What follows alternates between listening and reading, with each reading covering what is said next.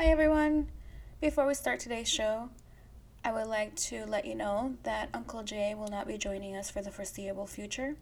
As we all know, being a flight attendant can be a very lonely lifestyle, and sometimes we just need a break. We can be talking to 400, 1,000 passengers a day. We could be flying with people that we know, but sometimes we just don't know the stress that we have inside of us, of our personal life, and we need a break. So until Uncle Jay can come back, we will put out as many episodes as possible. I've asked a few friends to come join me and be a co-host for me for a week or 2 weeks, depending. I've also asked other podcast hosts to be in the show and do a collaboration with us. So, until then, let's get on with today's show. This podcast.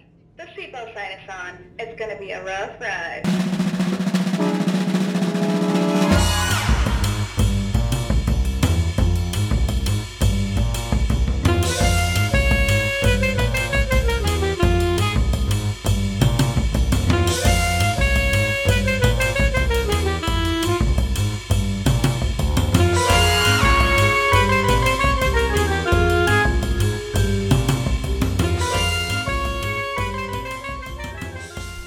And welcome back to the Flight Attendant Podcast. I'm B, and I'm by myself today. We are going to talk about 9/11. So this is going to be an episode of the Reroute. We're going to get right into it since I'm not going to read any news. So, on September 11, 2001, 19 militants associated with the Islamic extremist group Al-Qaeda hijacked 4 airplanes and carried out suicide attacks against targets in the United States. 2 of the planes were flown into the Twin Towers of the World Trade Center in New York City. A third hit the Pentagon, just outside of Washington, D.C., and the 4th plane crashed in a field in Shanksville, Pennsylvania. Almost 3,000 people were killed during the 9/11 terrorist attacks, which triggered major U.S. initiatives to combat terrorism and define the presidency of George W. Bush. On September 11, 2001, at 8:45 a.m., on a clear Tuesday morning, an American Airlines Boeing 767, loaded with 20,000 gallons of jet fuel, crashed into the North Tower of the World Trade Center in New York City. The impact left a gaping, burning hole near the 80th floor of the 110-story skyscraper, instantly killing hundreds of people and trapping hundreds more in the higher floors. As the evacuation of the tower and its twin got underway, television cameras broadcasted live images of what initially appeared to be a freak accident. Then, 18 minutes after the first plane hit, a second Boeing 767, United's airline flight 175, appeared out of the sky, turned sharply towards the World Trade Center, and sliced into the south tower of the 60th floor. The collision caused a massive explosion that showered burning debris over surrounding buildings and onto the streets below. It immediately became clear that America was under attack. The hijackers were Islamic terrorists from Saudi Arabia and several other Arab nations, reportedly financed by the Al-Qaeda terrorist organization of Saudi fugitive Osama bin Laden. They were allegedly acting in retaliation for America's support of Israel, its involvement in the Persian Gulf War, and its continued military presence in the Middle East. Some of the terrorists had lived in the United States for more than a year and had taken flying lessons at American commercial flight schools. Others had slipped into the country in the months before 9/11 and acted as muscle for the operation. The 19 terrorists easily smuggled box cutters and knives through security at 3 East Coast airports and boarded 4 early morning flights bound for California. The planes were loaded with fuel for the long transcontinental journey.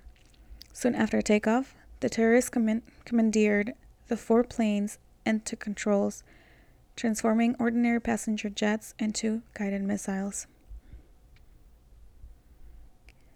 As millions watched the events unfolding in New York, American Airlines Flight 77 circled over downtown Washington, D.C. before crashing into the west side of the Pentagon military headquarters at 9:45 a.m. Jet fuel from Boeing 757 caused a devastating inferno that led to the structural collapse of a portion of the giant concrete building, which is the headquarters of the U.S. Department of Defense. All told, 125 personnel and civilians were killed in the Pentagon, along with all 64 aboard the airliner. Less than 15 minutes after the terrorists struck the nerve of the U.S. military, the horror in New York took a catastrophic turn when the South Tower of the World Trade Center collapsed into a massive cloud of dust and smoke. The structural steel of the skyscraper, built to withstand winds in the excess of 2,000 miles per hour, and a large conventional fire, could not withstand the tremendous heat generated by the burning jet fuel. At 10:30 a.m., the north building of the Twin Towers collapsed. Only 6 people in the World Trade Center towers at the time of their collapse survived. Almost 10,000 others were treated for injuries, many severe. Meanwhile, a 4th California-bound plane, United Flight 93, was hijacked about 40 minutes after leaving Newark Liberty International Airport in New Jersey. Because the plane had been delayed in taking off, passengers on board learned of the events in New York and Washington via cell phone and airphone calls to the ground. Knowing the aircraft was not returning to an airport as the hijackers claimed, a group of passengers and flight attendants planned an insurrection. One of the passengers, Thomas Burnett Jr., told his wife over the phone that, "I know we're all going to die. There's 3 of us who are going to do something about it. I love you, honey." Another passenger, Todd Beamer, was heard saying, "Are you guys ready? Let's roll," over an open line. Sandy Bradshaw, a flight attendant, called her husband and explained that she had slipped into the galley and was filling pitchers with boiling water. Her last words to him were, "Everyone's running to first class. I gotta go. Bye." The passengers fought the 4 hijackers and are suspected to have attacked the cockpit with a fire extinguisher. The plane then flipped over and sped forward the ground upwards 500 miles per hour, crashing into a rural field near Shanksville in western Pennsylvania at 10:10 a.m. All 44 people aboard were killed. Its intended target is unknown, but theories include the White House, the U.S. Capitol, the Camp David presidential retreat in Maryland, or one of several nuclear power plants along the eastern seaboard. A total of 2,996 people were killed in the 9/11 attacks, including the 19 terrorist hijackers aboard the 4 airplanes. Citizens of 78 countries died in New York, Washington, D.C., and Pennsylvania. At the World Trade Center, 2,763 died after the 2 planes slammed into the Twin Towers. That figure includes 343 firefighters and paramedics, 23 New York City police officers, and 37 Port Authority police officers who were struggling to complete an evacuation of the buildings and save the office workers trapped on higher floors. At the Pentagon, 189 people were killed, including 64 on American Airlines Flight 77, the airliner that struck the building. On Flight 93, 44 people died when the plane crash-landed in Pennsylvania. At 7 p.m., President George W. Bush, who was in Florida at the time of the attacks and had spent the day being shuffled around the country because security concern, returned to the White House. At 9 p.m., he delivered a televised address from the Oval Office declaring terrorist attacks can shake the foundations of our biggest buildings, but they cannot touch the foundation of America. These acts shatter steel, but they cannot dent the steel of American resolve. In a reference to the eventual U.S. military response, he declared, We will not We will make no distinction between the terrorists who committed these acts and those who harbor them.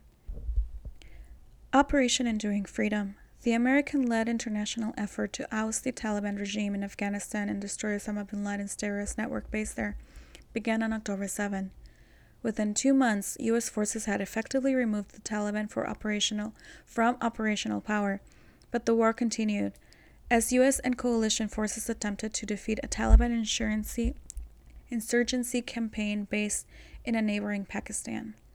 Osama bin Laden, the mastermind behind the September 11 attacks, remained at large until May 2, 2011, when he was finally tracked down and killed by U.S. forces at a hideout in Abbottabad, Pakistan. In June 2011, then President Barack Obama announced the beginning of a large-scale troop withdrawals from Afghanistan. It took until August 2021 for all U.S. forces to withdraw. In the wake of the security fears raised by 9/11 and the mailing of letters containing anthrax that killed 2 and infected 17, the Homeland Security Act of 2002, created by the Department of Homeland Security. It was signed into law by President George W. Bush on November 25, 2002. Today, the Department of Homeland Security is the cabinet responsible for preventing terror attacks, border security, immigration and customs, and disaster relief and prevention. The act was followed 2 days later by the formation of the National Commission on Terrorist Attacks upon the United States. The bipartisan 9/11 Commission, as it came to be known, was charged with investigating the events that led up to September 11. The 9/11 Commission report was released on July 22, 2004. It named Khalid Sheikh Mohammed the accused mastermind behind 9/11, the principal architect on the 9/11 attacks. Mohammed led propaganda operations for Al-Qaeda from 1999 to 2001. He was captured on May 1, 2003 by the Central Intelligence Agency and Pakistan's Inter-Services Intelligence and interrogated before being imprisoned in Guantanamo Bay detention camp with 4 other accused terrorists charged with 9/11 related war crimes. The use of torture, including waterboarding, during Khalid Sheikh Mohammed's interrogation has received international attention. In August 2019, a U.S. military court judge in Guantanamo Bay, Cuba, set a trial date for Mohammed and the other 4 men charged with plotting the 9/11 terrorist attacks to begin in 2021. It was later postponed because of the COVID pandemic. The 9/11 attacks had an immediate negative effect on the U.S. economy. Many Wall Street institutions, including the New York Stock Exchange, were evacuated during the attacks. On the first day of trading after the attacks, the market fell 7.1%, or 684 points. New York City's economy alone lost 143,000 jobs that month and $2.8 billion in wages in the first 3 months. The heaviest losses were in finance and air transportation, which accounted for 60% of lost jobs. The estimated cost of the World Trade Center damage is $60 billion. The cost to clean the debris at Ground Zero was $750 million. Thousands of first responders and people working and living in Lower Manhattan near Ground Zero were exposed to toxic fumes and particles emanating from the towers as they burned and fell. By 2018, 10,000 people were diagnosed with 9/11 related cancer. From 2001 to 2004, over $7 billion in compensation was given to families of the 9/11 victims and the 2,680 people injured in the attacks. Funding was renewed on January 2, 2011, when President Barack Obama signed the James Zadroga 9/11 Health and Compensation Act into law, named for James Zadroga, a New York City police officer who died of respiratory disease he contracted after rescuing people from the rubble at Ground Zero. The law continued health monitoring and compensation for 9/11 first responders.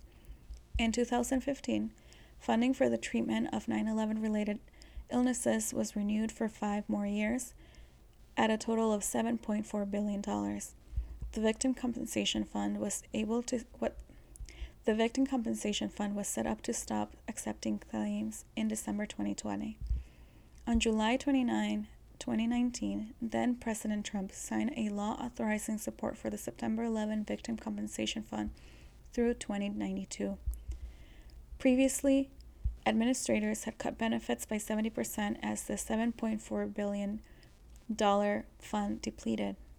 Local lobbyists for the fund included Jon Stewart, 9/11 first responder John Fiel, and retired New York police officer, detective, and 9/11 responder Luis Alvarez, who died of cancer 18 days after testifying before Congress. On December 18, 2001, Congress approved naming September 11 Patriot Day to commemorate the anniversary of the 9/11 attacks. In 2009, Congress named September 11 a National Day of Service and Remembrance. The first memorials to September 11 came in the immediate wake of the attacks, with candlelight vigils and flower tributes at U.S. embassies around the world. In Great Britain, Queen Elizabeth sang the American national anthem during the changing of the guards at Buckingham Palace. Rio de Janeiro put up billboards showing the city's Christ and the Redeemer statue embracing the New York City skyline.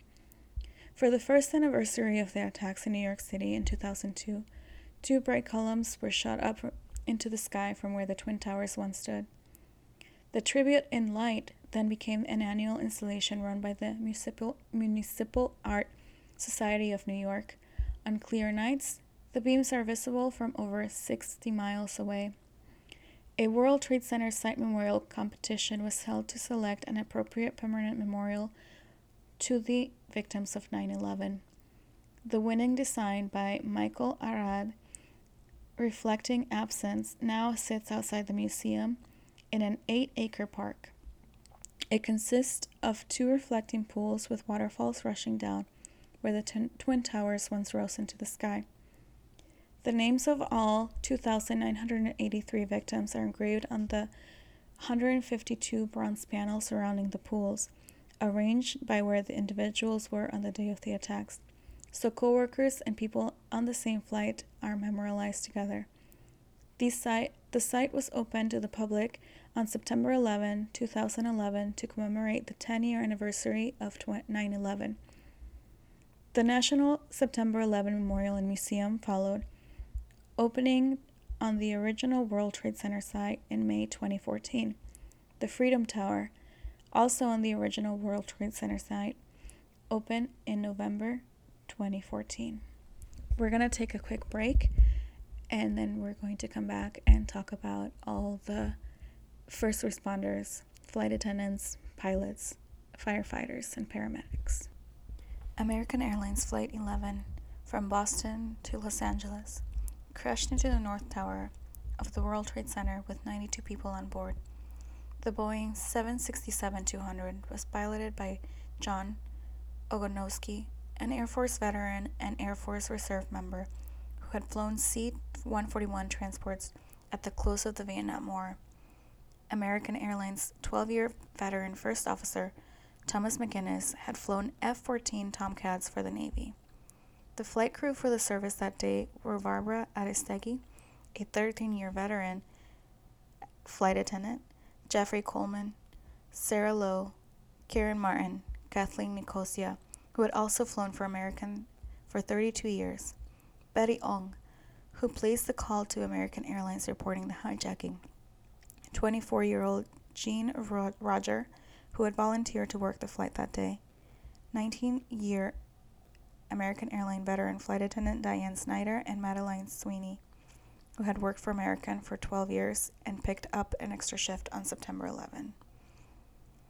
United Airlines Flight 175 from Boston to Los Angeles struck the South Tower at the World Trade Center with 2 pilots, 7 flight attendants, and 56 passengers on board.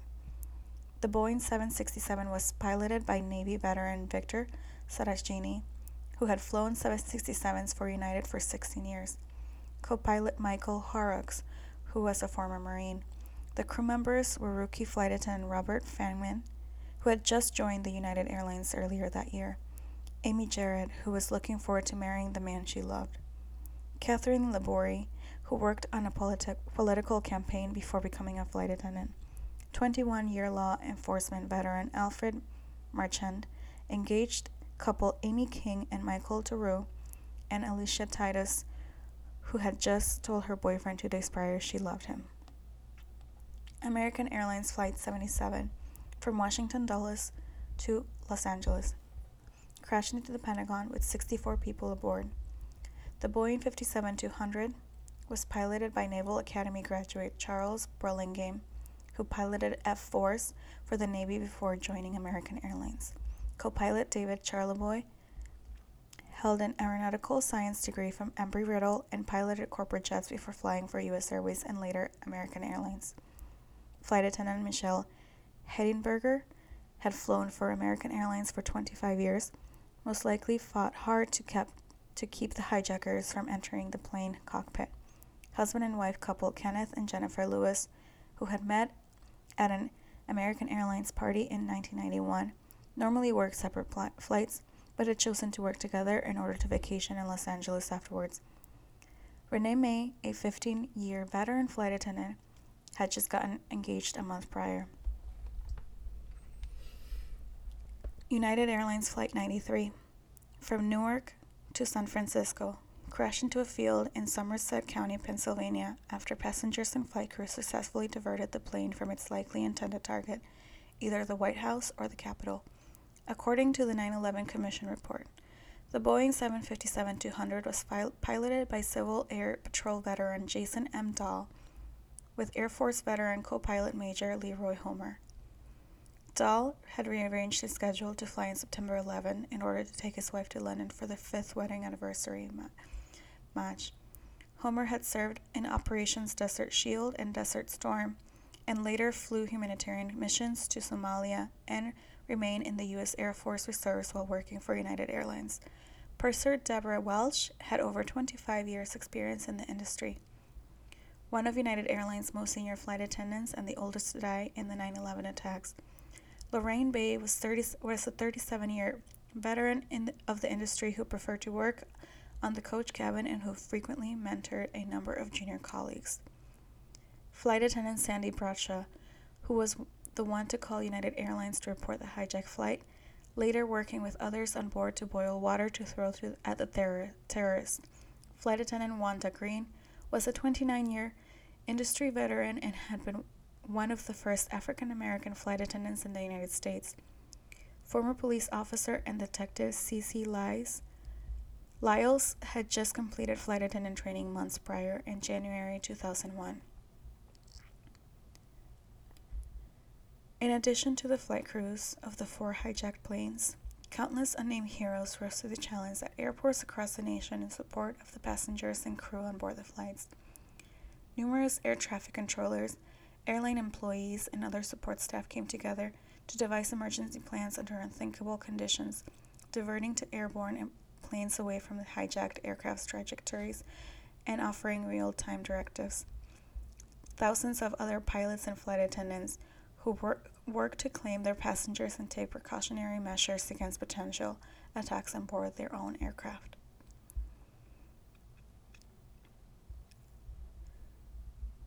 One other set of aviation heroes stands out as well. On September 11, dozens of U.S.-bound commercial flights from Europe were forced to divert after the FAA shut down U.S. airspace. A total of 38 flights transporting around 6,600 passengers touched down at Gander International Airport in Newfoundland, Canada. Thanks to the airport's long runways and on-site equipment, the sheer number of transient travelers doubled the population of the airport in tiny town in hours, testing the limits of the facilities and local resources. We're gonna take another break and we'll be right back.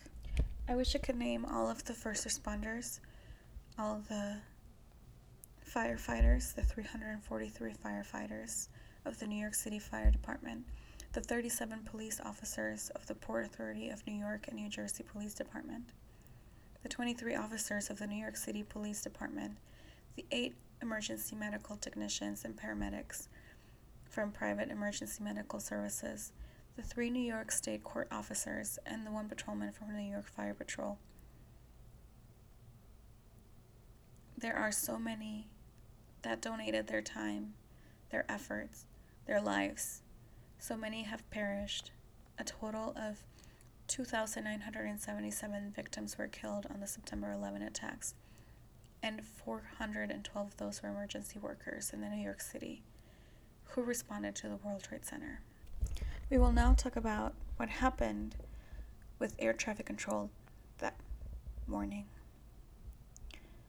In the windowless Nashua, New Hampshire bunker that houses Boston Center, the FAA facility that guides aircraft crisscrossing the skies above New York, New England, and much of New York, Peter Zaleski, a 20-year veteran, starts his shift at 7 a.m.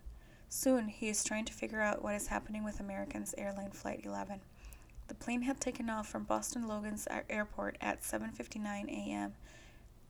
After guiding the flight's initial climb, Zaleski's can't get a response from the pilots.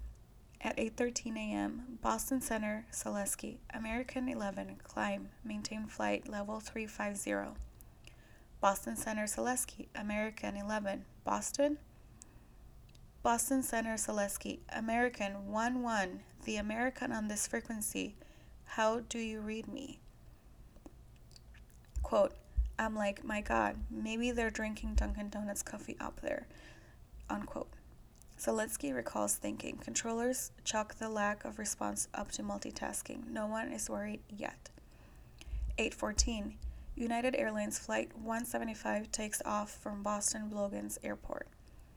8:20 a.m., American Airlines Flight 77 leaves Dulles Airport heading for Los Angeles.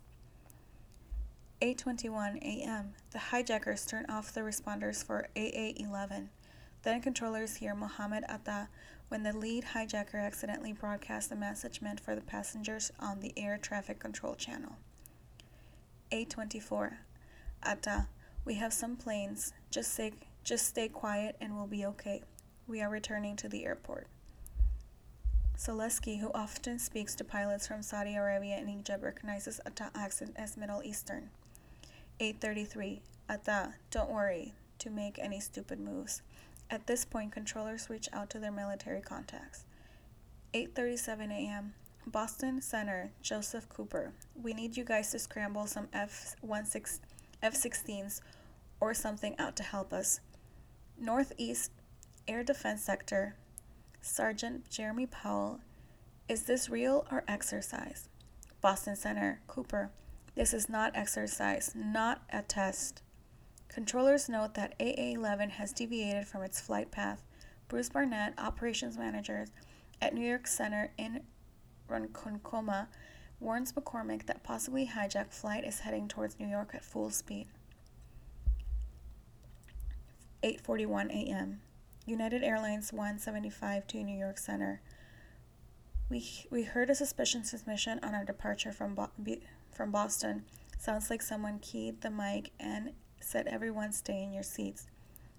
Controllers failed to pass any information along.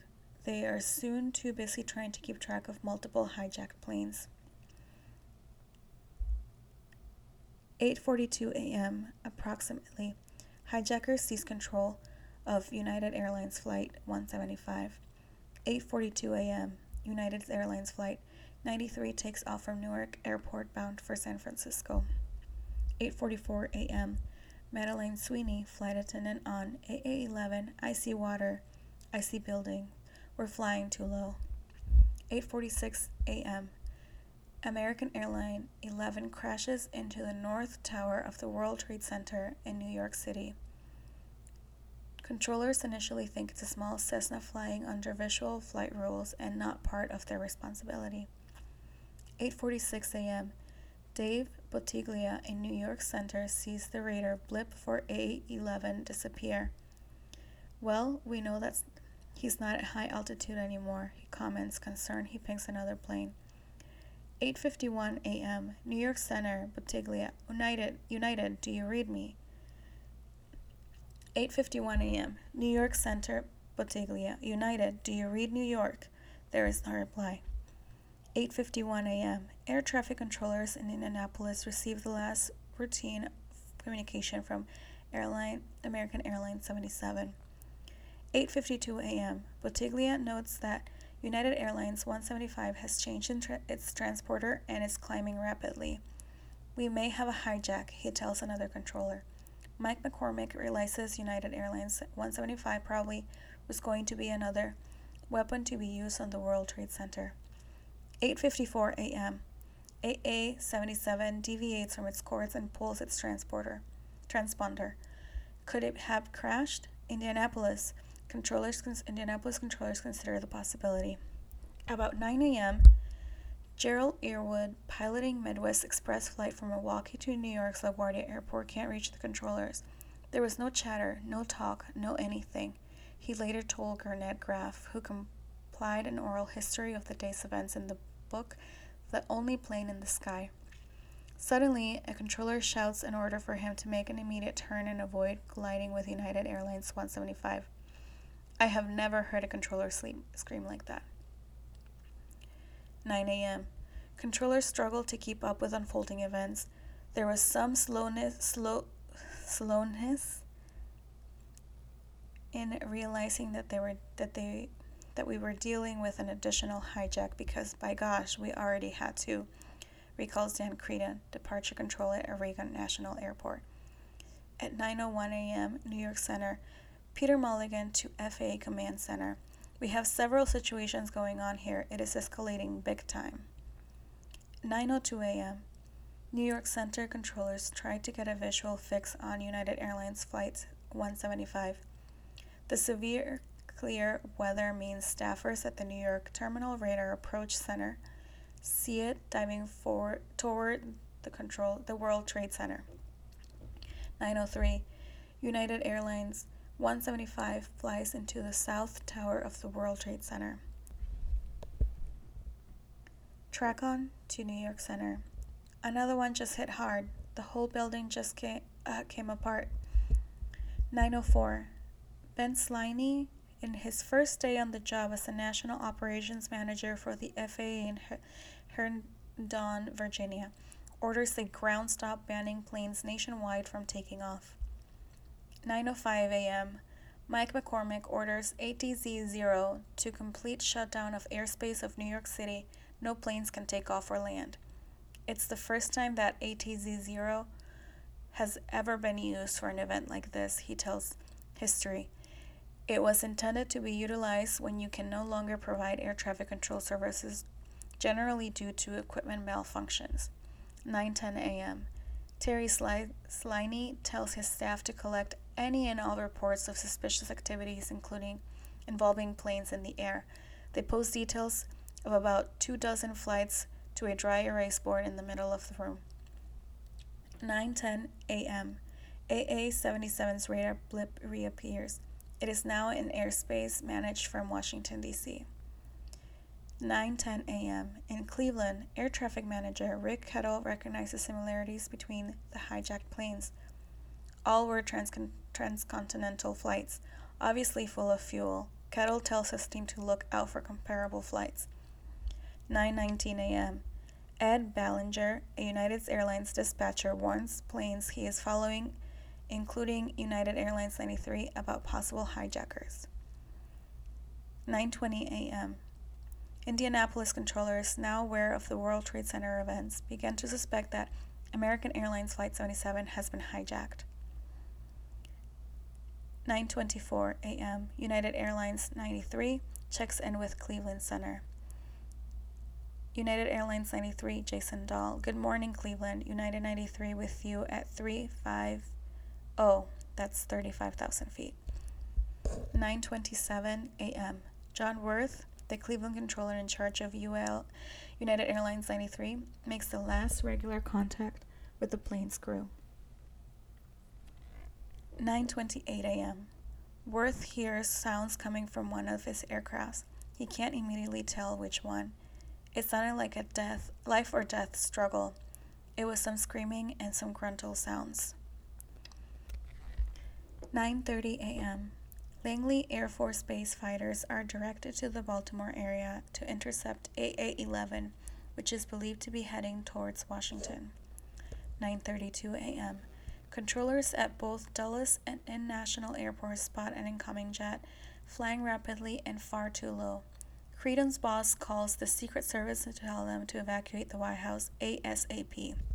Creedon, quote, "He's like, we've got an under-track target. We don't know who he is, and he said 8 miles away from the White House, heading right toward it," unquote. 9:32 a.m. Cleveland controllers hear a transmission coming over the air, apparently intended for passengers. Sia Jara, keep remaining seating. We have a bomb on board. 9:36 a.m. United Airlines 93 starts to climb. Pilots don't respond to words. The pattern is familiar. 9:37 a.m.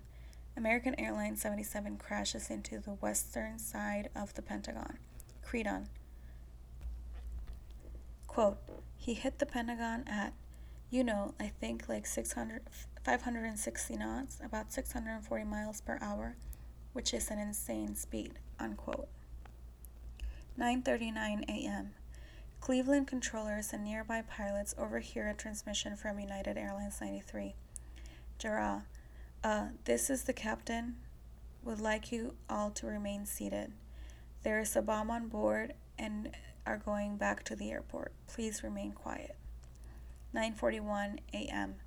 Hijackers pull the transponder from United Airlines 93 and make a 120-degree turn. The plane is now heading for Washington, D.C. 9:42 a.m.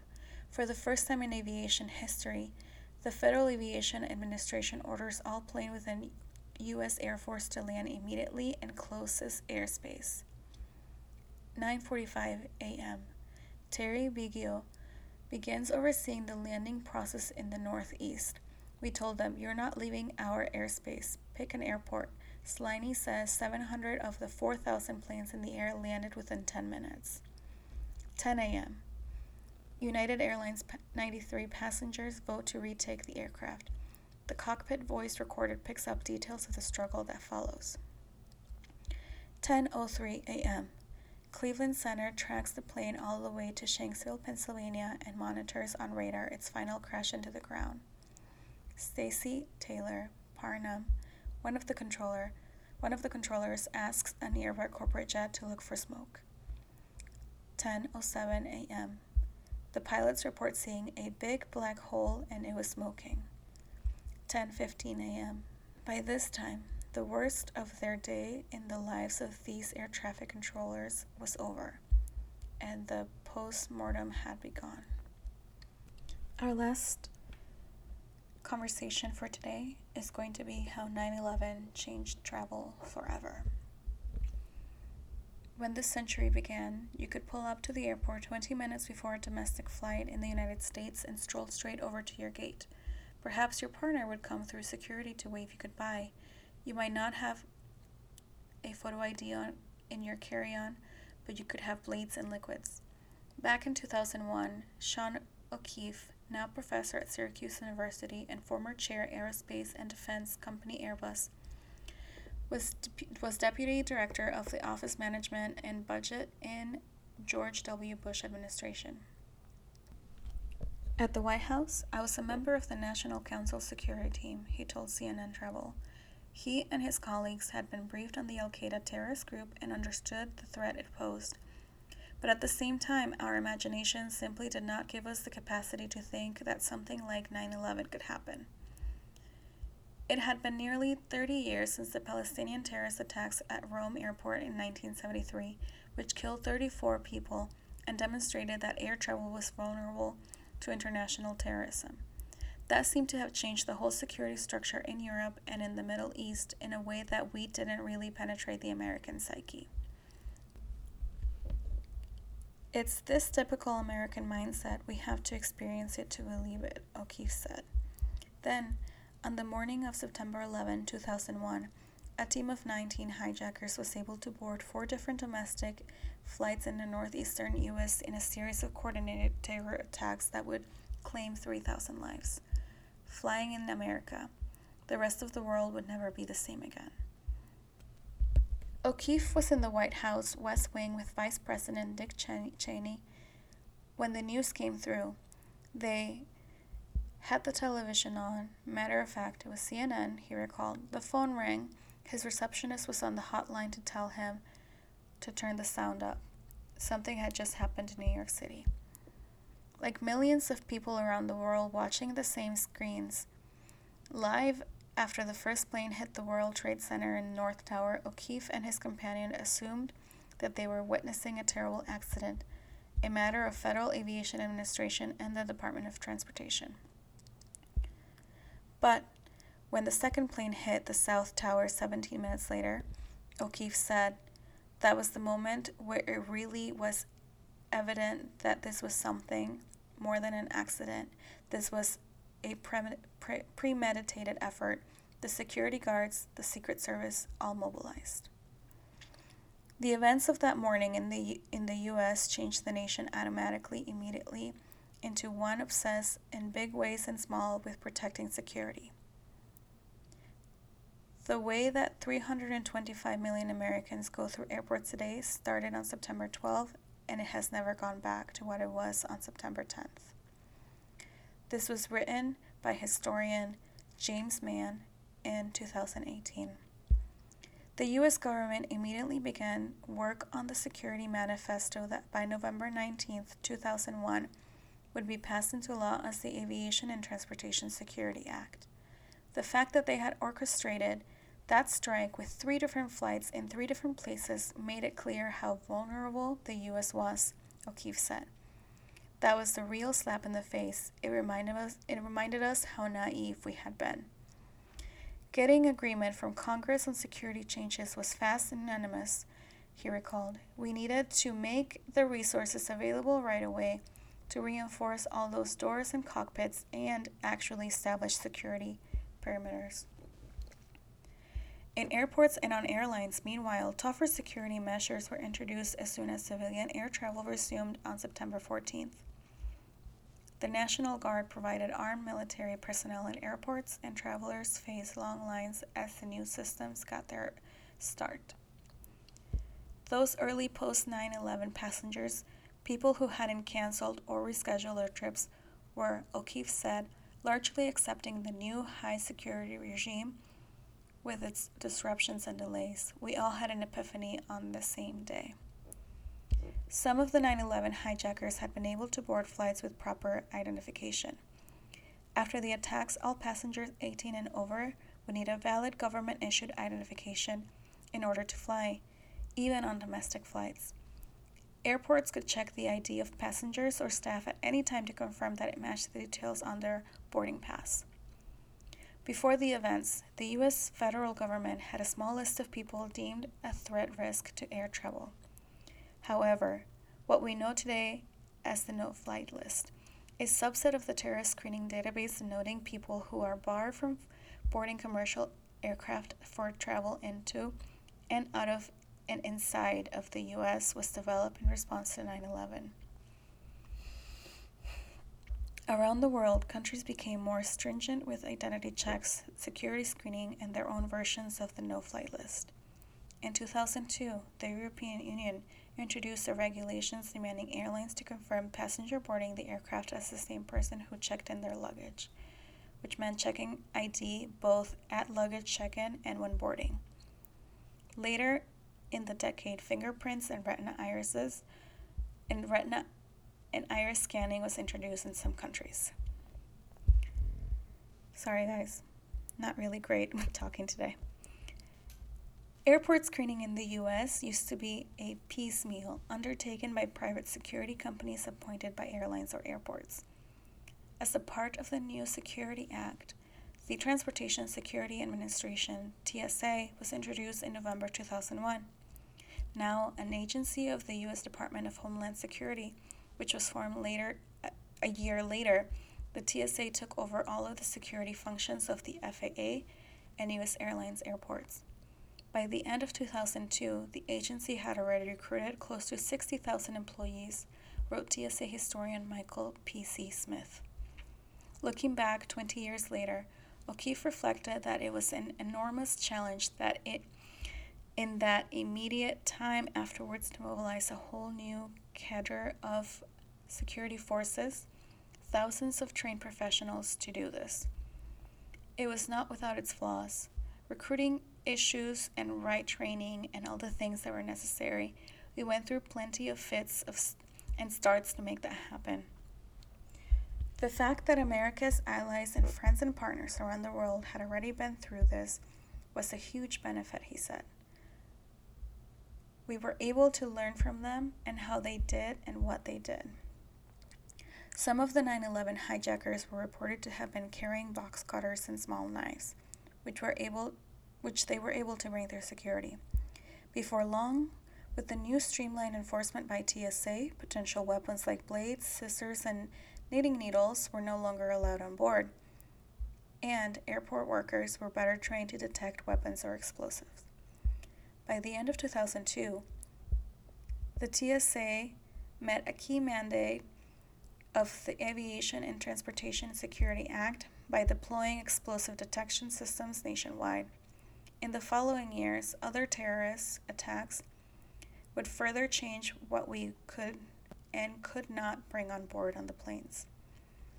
In August 2006, a foiled plot to detonate liquid explosives on multiple transatlantic flights led to today's restrictions on liquids, gels, and aerosols and carry-on luggage. That same month, TSA began requiring passengers to remove their shoes to screen for explosives, 5 years after the shoe bomber incident of 2001. And the agency also deployed federal air marshals overseas. Metal detectors were standard at airports before 9/11, but by March 2010, a few months after the underwear bomber was apprehended on a Christmas Day flight after a botched mid-air attack using a device hidden beneath his clothing, full body scanners were starting to be installed at U.S. airports, and about 500 were in action by the end of that year. By July 2017, in response to increased terrorist interest in hiding improvised explosive devices inside commercial electronics and other carry-on items, the TSA began requiring travelers to place all personal electronics larger than a cell phone in bins for X-ray screening. By the following February, facial recognition technology was also being piloted. It used to be that getting into a cockpit on an American aircraft that was flying in American airspace was as easy as the doors you used to get into the toilet, O'Keefe recalled. Bulletproof and locked cockpits became standard on commercial passenger aircraft within 2 years of 9/11. The Arming Pilots Against Terrorism Act was signed into law in November 2002, and by the following April, the first weapon-carrying pilots were on board U.S. commercial flights.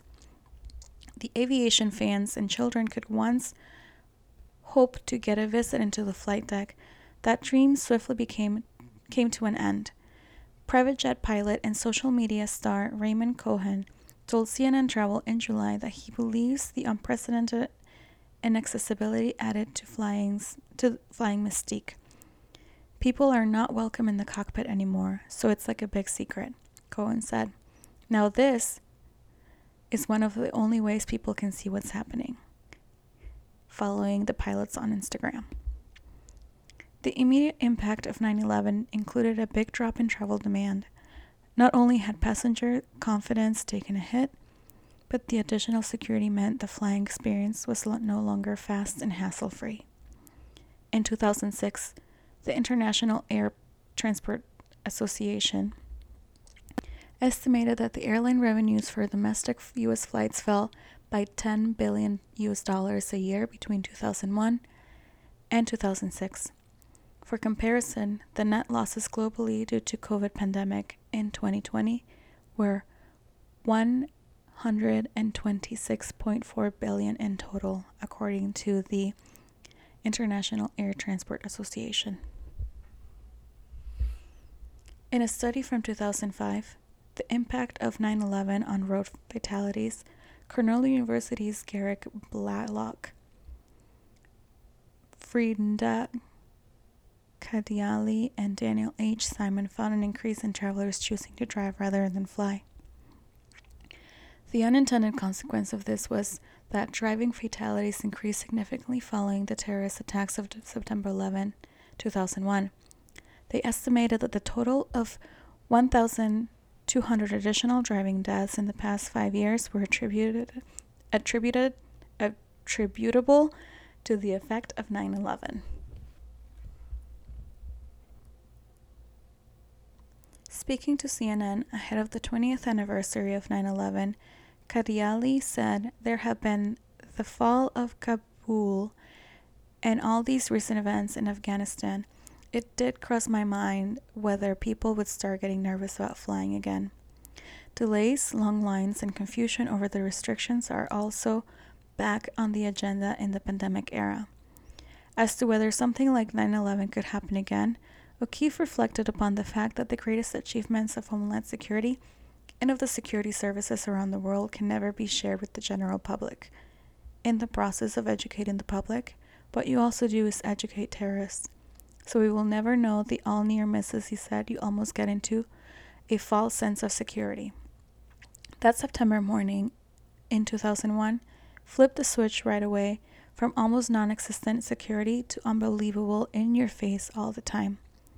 However, 2 decades later, there have been no aviation-based terrorist attacks anywhere near the scale of 9/11, said O'Keefe. These security measures have worked. And that is all I have for you all. I hope that this episode has taught you a little bit more about why we do what we do, how we're not there just to serve you your drinks or your snacks. We have been trained in how to save your life, not only from a medical emergency or when you pass out when you've drank too much in Vegas, or because you forgot to eat something that morning, or because you don't have enough to eat and so you need to take this trip for whatever reason, but you put all your money into your ticket. We're there for more than that. We're there as the last line of defense should somebody try to gain access into the flight deck again. Your flight attendants are there to save you. Everyone, stay safe, fly safe. Look at you. Don't forget to follow us on Instagram at the Flight Attendant Podcast, on Twitter at Stay Safe, Fly Safe.